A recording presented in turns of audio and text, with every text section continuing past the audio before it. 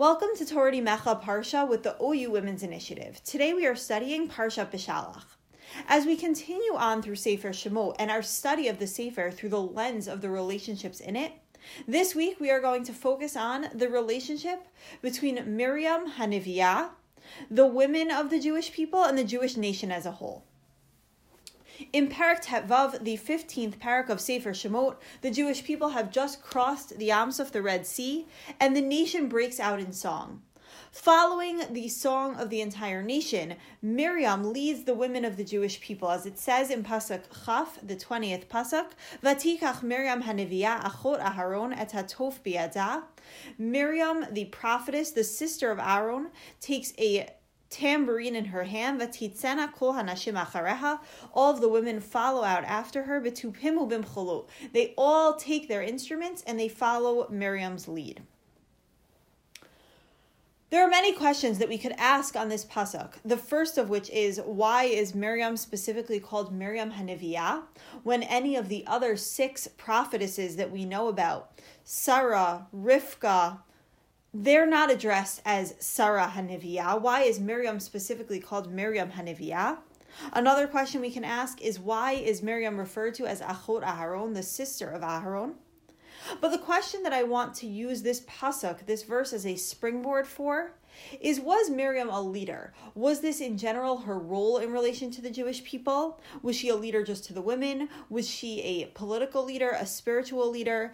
And to understand and to try to answer that question, we are going to delve into 3 different approaches. The first approach is that of Rav Shimshon Raphael Hirsch. Rav Hirsch comments on this pasuk and says, amongst the women, Miriam occupied the position that Aaron held among the men. As Aaron spread amongst the men the word that was revealed to Moshe, so did Miriam amongst the women. So Rav Hirsch gives us a very technical explanation to our question. What was the relationship between Miriam and the Jewish people? Just as Aaron spread the words of Torah that Moshe brought down to the men, Miriam was in charge of spreading the words of Torah from Moshe to the women.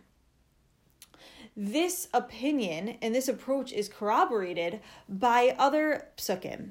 In Bamidbar Parak Yud Bet, Pasuk Bet, the 12th parak, the 2nd pasuk, Veyomer harak ach b'Moshe diber Hashem, halo gam banu diber veyishma Hashem.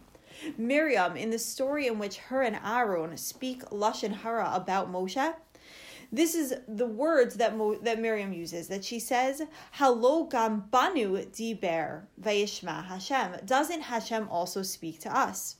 And the question could be asked, is it possible that Miriam is really equating herself with the level at which Moshe Rabbeinu speaks to Hashem? We all know that Moshe was a prophet on a level that no other prophet reached. But if we are looking at it through the approach of Rav Hirsch, we would say that Miriam is not saying that her and Aaron are equivalent to Moshe, rather that they are all working towards the same goal. That why should Moshe be held at so much higher of a level when they are all working to disseminate the word of Hashem to the nation of Israel? In Sefer Micha, in the 6th parak, Moshe affirms this approach as well. Micha says, Ki ha'alticha me'eretz Mitzrayim u'mibeit avadim pediticha ve'eshlach lefanecha et Moshe, Aaron, ve'Miriam. Hashem says in Sefer Micha, Hashem says, I brought you up from the land of Egypt, I redeemed you from the house of bondage, and I sent before you Moshe, Aharon, and Miriam. That Hashem sent before us not just one leader in Moshe, but rather a leadership team comprised of Moshe, Aaron, and Miriam that each held their unique role. The second approach is a different approach, and is that of the Chasam Sofer. The Chasam Sofer uses a much more spiritual approach than that of Rav Hirsch. Rav Hirsch can be seen as very much a practical approach that was political or very leadership focused, in that Moshe was the one leader, Aaron and Miriam served sort of as his assistants on this leadership team. But the Chasam Sofer takes a much more spiritual approach. Rashi comments on our original pasuk and says, Betupimu bimcholu.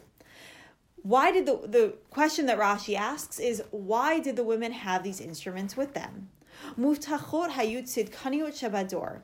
The women of the generation were so assured shehakadosh baruch hu oseh lahem nisim, that Hashem would do for them miracles, v'hutziu tupim mimitzrayim, that they took out with them instruments from Mitzrayim so that they would be able to praise Hashem. The Chasam Sofer comments here and says, "Vatikach Miriam Hanaviyah achot Aharon et hatof biyada, v'titzena kol hanashim achareha." Hinei b'ha'anashim k'tiv. When it comes to the men, it states, "Ve'aminu b'Hashem u'b'Moshe avdo." They believed in Hashem and Moshe his servant. Ha'aminu ki em ein Moshe ha'oseh niflaot, ein Hashem oseh al yedei acher. The men believed that had Moshe not been present, Hashem would not have done these miracles through someone else. Al Kain Amru, Hize Moshe Ha'ish Lo Yadanu Ma Hayalo. When it comes to the sin of Chet HaEgel, the men come to Aaron and they say, we don't know what happened to Moshe. Al Kain Bikchu Surah Shetishkon Alav Kvod Hashem. Therefore they ask for a figure, some sort of tangible thing on which Hashem's presence can rest. Kimoshe Katuv HaRamban. This is what the Ramban explains, is that the nation of Israel was not trying to sin. Rather, they were looking for a replacement, not for Hashem. They were not looking to serve Avodah Zarah. Rather, they were looking for another conduit to Hashem, which is what they viewed Moshe as. Ach hanashim ha'aminu gam b'Miriam. But rather, the women believed in Miriam as well. Af al pi shelo asa niflaot, even though she had not done miracles. Velo shum davar, she had not really done anything. Al kin be'egel lo nitrutzu hanashim ki amru im ein Moshe yesh neviim achirim. The women, because of the role of Miriam, had a very different understanding. They understood that just like Miriam was there, even though she had not physically been the one to do anything, she was there and she was part of the miracle, and they believed in her as well. And that is how they saw Moshe. They saw Moshe as someone who was simply carrying out the miracles of Hashem. And if Moshe had not been there, the women saw through their belief in Miriam that Hashem would have chosen someone else. Therefore, the women were not as shaken by the supposed disappearance of Moshe, and therefore did not want to participate in Chet HaEgel. So what is the Chasam Sofer telling us? What is the role of Miriam? It is much more spiritual in nature, that the women saw Miriam as a spiritual role model. She is one who guided them when it came to leaving Egypt. She was the one who encouraged them and reminded them and push them to believe that Hashem would perform miracles for them, and encourage them to grow spiritually, to bring those tupim umecholot, to bring those instruments with them, because she was the one who had built up their emunah, to recognize that Hashem was going to do miracles for them. What comes out of this approach of the Chasam Sofer is that Miriam was an extremely effective leader, because as we know, the most effective leaders do not foster belief in themselves, rather they foster belief in their cause. And Miriam was seemingly an exemplar of this model, that she pushed the women of the Jewish people to believe in Hashem, not in her specifically. The third approach is one that is presented by Rabbi Shmuel Golden. Rabbi Golden points us to two psukim in Shemot Parak Tetvav in the 15th parak. The first is Pasuk Aleph. Az yashir Moshe u'bnei Yisrael et hashira hazot laHashem ve'yamru lemor ashira laHashem ki ga'u ga'a sus v'rachvo rama bayam. This is the first pasuk of the Shirat Hayam, the Song of the Sea, that we repeat daily, in which Moshe says, Ashira laHashem, we should praise Hashem. Rabbi Golden contrasts this with Shemot Parak Tetvav, the 15th parak, Pasuk Chaf Aleph, the 21st verse. Vata'an lahem Miriam. After the men complete their song, Miriam responds and says, Shiru lashem ki ga'u ga'a sus v'rachvo rama bayam. As opposed to Moshe, who had said, we will praise Hashem, Miriam says simply, praise Hashem, Shiru lashem. What is the point here? Moshe was saying, we will praise Hashem for everything he has done for us. He is encouraging the men to praise Hashem, but it is in future tense. Miriam is saying, no. We are not waiting for anything further to happen. Rather, we should be here. We should praise Hashem right now for everything he has done for us. and then we are going to move on. We are not going to wait for anything further. We need to keep moving. We need to keep pushing forward because we are not at our final destination. Miriam recognized that while they had just crossed the Red Sea, they still had a ways to go. She knew that the point was for them to arrive at Har Sinai, to experience Matan Torah, to receive the Torah. That stopping here at the Yam Suf was not going to be enough. And therefore we see in the next pasuk, in the 22nd verse, Vayisa Moshe Yisrael. This was the push Moshe needed, and he brought along the Jewish people. Vayisa Moshe Yisrael. He caused Bnei Yisrael to travel from there. Miyam Suf Yitzu al Midbar Shor, Vayelchu Shlosha Yamim b'Midbar v'lo matzu mayim. And now we move on to the next story in which they were searching for water. But we see here at the Yam Suf that Miriam is this impetus for moving forward. She is the motivator. She is the one pushing the nation forward.